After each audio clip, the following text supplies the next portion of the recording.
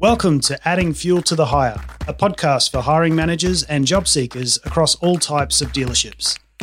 With over 20 years collective recruitment experience, Rowan, Tony and Phil draw upon their knowledge to help you navigate through the recruitment and job hunt process.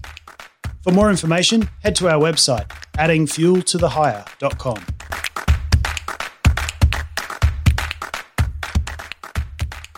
Hello and welcome to another episode of Adding Fuel to the Hire. I've got the whole gang here today. I've got myself, Philip Lysader. I've got Rowan. How are you, Rowan? Good, thank you. How are you? Very good. And I've got you as well here, Tony. How are you going? I'm good, thank you. How are you? I'm good, thank you. Today, we're going to be talking about interesting interview questions.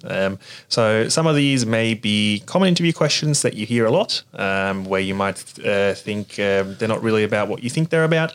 And some others are very, very different and, a little bit out of the box. So, Tony, we'll start with you. You've got a good one to kick us off with. Yeah, so my first one, I really, when putting this episode together for my questions, wanted to focus on, I suppose, questions that are quite rare but have a hidden meaning to them, I suppose, and ways that you can pull extra information out of a candidate beyond the generic interview questions, because I'm sure most companies out there probably ask the same set of 10, 15 questions in every interview they have done for 5 or 10 years. So just trying to give a different perspective, I suppose. So my first question, it's a 3-part question.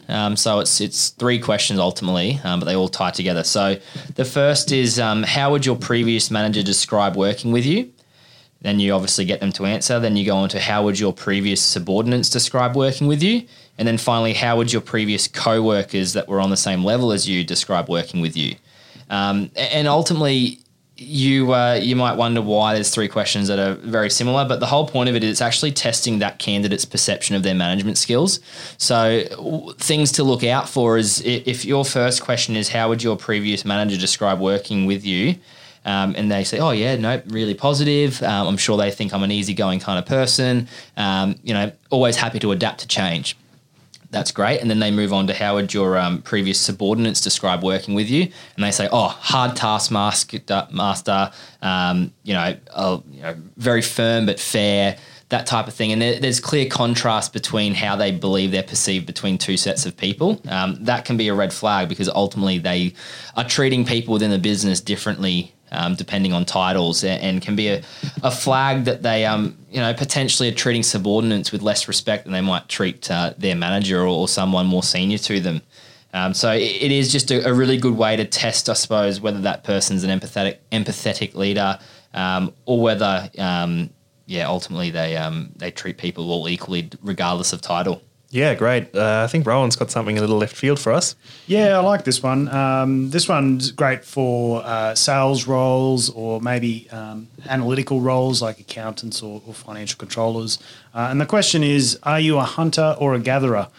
So either answer is right, depending on the position that you're interviewing for. So, if you're if you're interviewing for a sales consultant and you want somebody who's going to get out there and get deals, you're going to want that candidate to say that they're a hunter. They're the person that's going to go out there.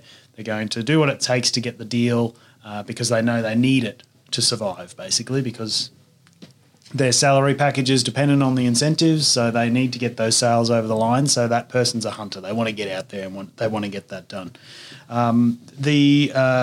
The area where a gatherer might be a positive response would be for, say, an accountant role or a financial controlling role or some sort of analytical role. Somebody who is happy to sit there, gather the information that's required, and then formulate a response or an answer or a hypothesis based on that information. So somebody that really does take everything in and analyse all that information. So I think it's a great question to be able to identify those strengths and weaknesses. So a great candidate may even say that they're a bit of both, and go on to describe how that might apply to the position that they're being interviewed for. Yeah, that's right. Look, I'll take us through with my question, or one of my questions, which is, after seeing the position description, having spoken to us about the role in the interview, can you explain to me what the role is? It seems like a bit of an odd question to ask, I think, because you're sort of going, oh, well, I've applied for this job. I know what the job is, but you would be surprised at how many people would get this wrong. So it tests a few things. First of all, obviously, it tests for how much attention they've paid during the process, how interested they were during the process, how involved they were, but it also tests for expectations. So say you're in, you're talking to a service manager, right? And the service manager has asked the question, and they say, well, I'm expecting to be, in the workshop a lot, making sure the candidates are doing the right thing. Technicians are doing the right thing, making sure that everything runs smoothly on a day-to-day basis. And you say, well, actually, the day-to-day of the role would really be a lot of customer contact. You'd be doing a lot of driving. You'd be seeing customers. You'd be on the phone a lot. You wouldn't actually see the mechanics too much because, the workshop manager takes a lot of that load off you. So it gives you a good idea of where their head is at with the role and what their actual expectations are for the position. Not every job is the same, and it gives you an idea of where you probably need to clarify things. And this is something that can really help you just give the candidate a better idea of what their day-to-day would really look like. That's a really good one, particularly for service leadership or service management type roles, as you kind of alluded to, because a lot of the time the title service manager for one dealer could mean completely off tool, and for another dealer it's half on the tools, half not, still swinging spanners. So asking that question, as you said, it can go, oh, well, hold up, this person thinks they're going to be completely off tools, sitting in an office all day. We actually need them spinning spanners for 50% of the week. We better talk to them about this ASAP and make sure they're okay with it. Yeah, that's right. And it can also just pull out some extra questions that the candidate may have been sitting on and they didn't want to ask because they felt like it was a bad question. They sort of said, well, my impression was that it would be so and so and so, but you mentioned this earlier, so I thought I'd just double check. What would that look like? It just opens the door for further transparency really throughout the process.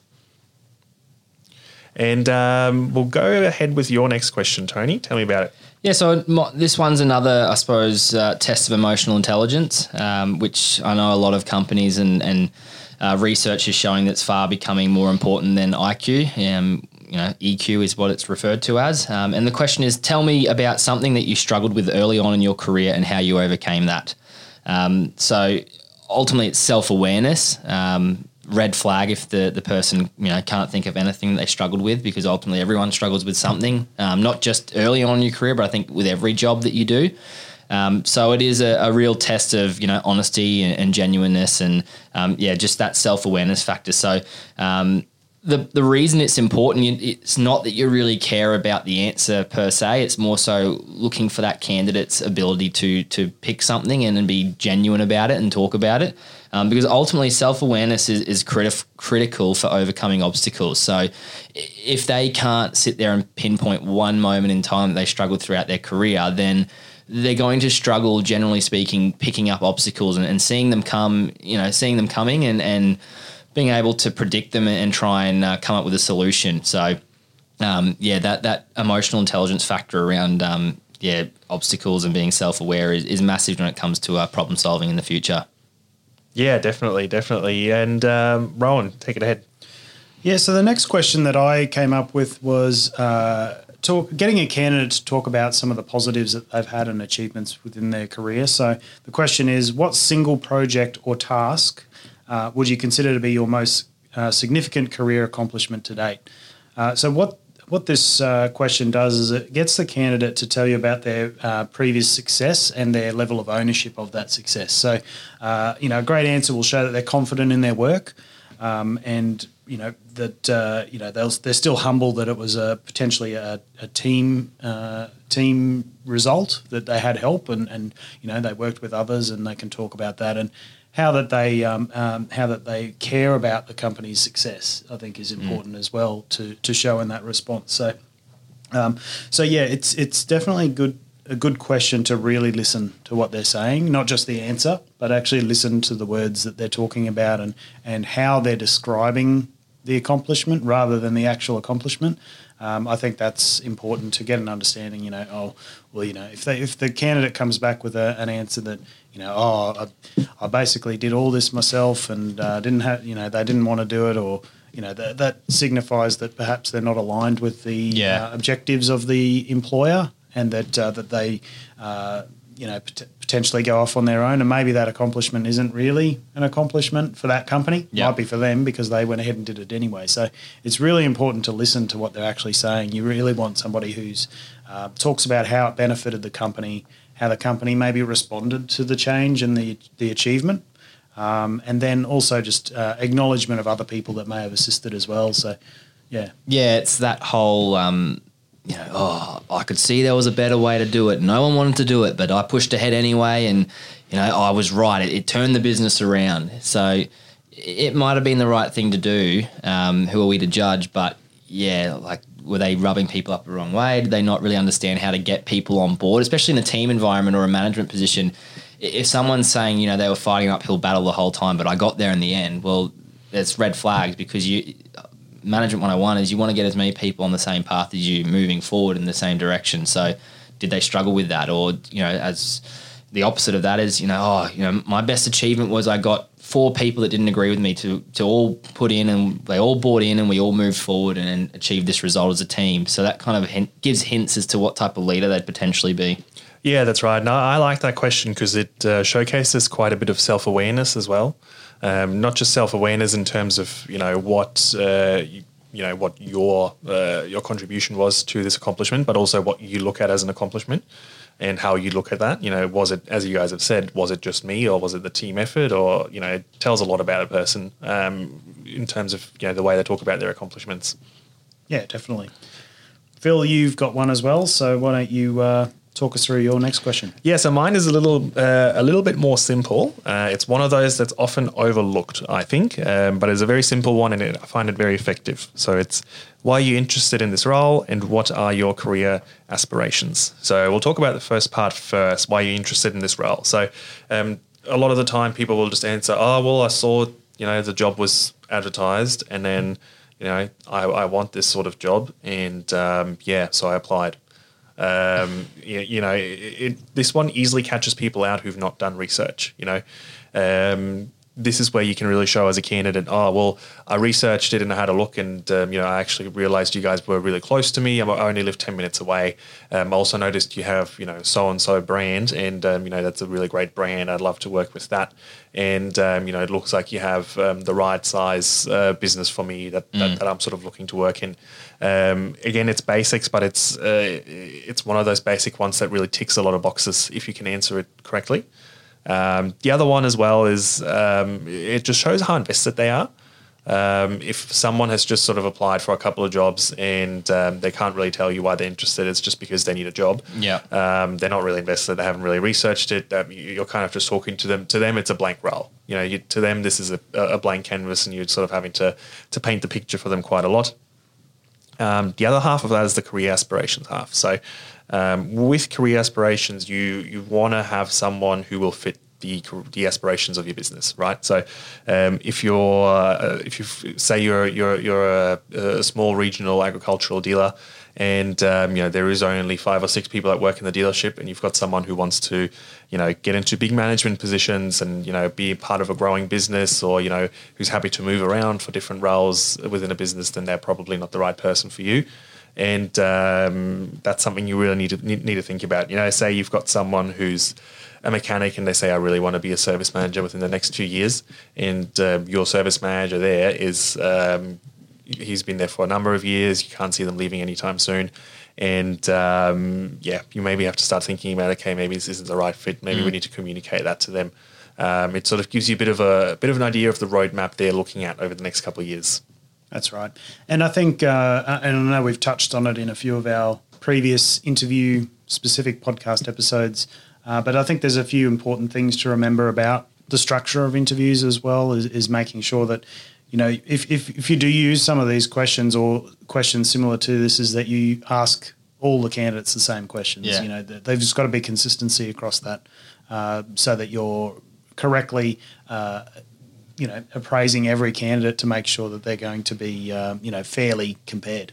Yeah, that's right. Yeah, and I think the common theme across all of these, 6 questions was all emotional intelligence.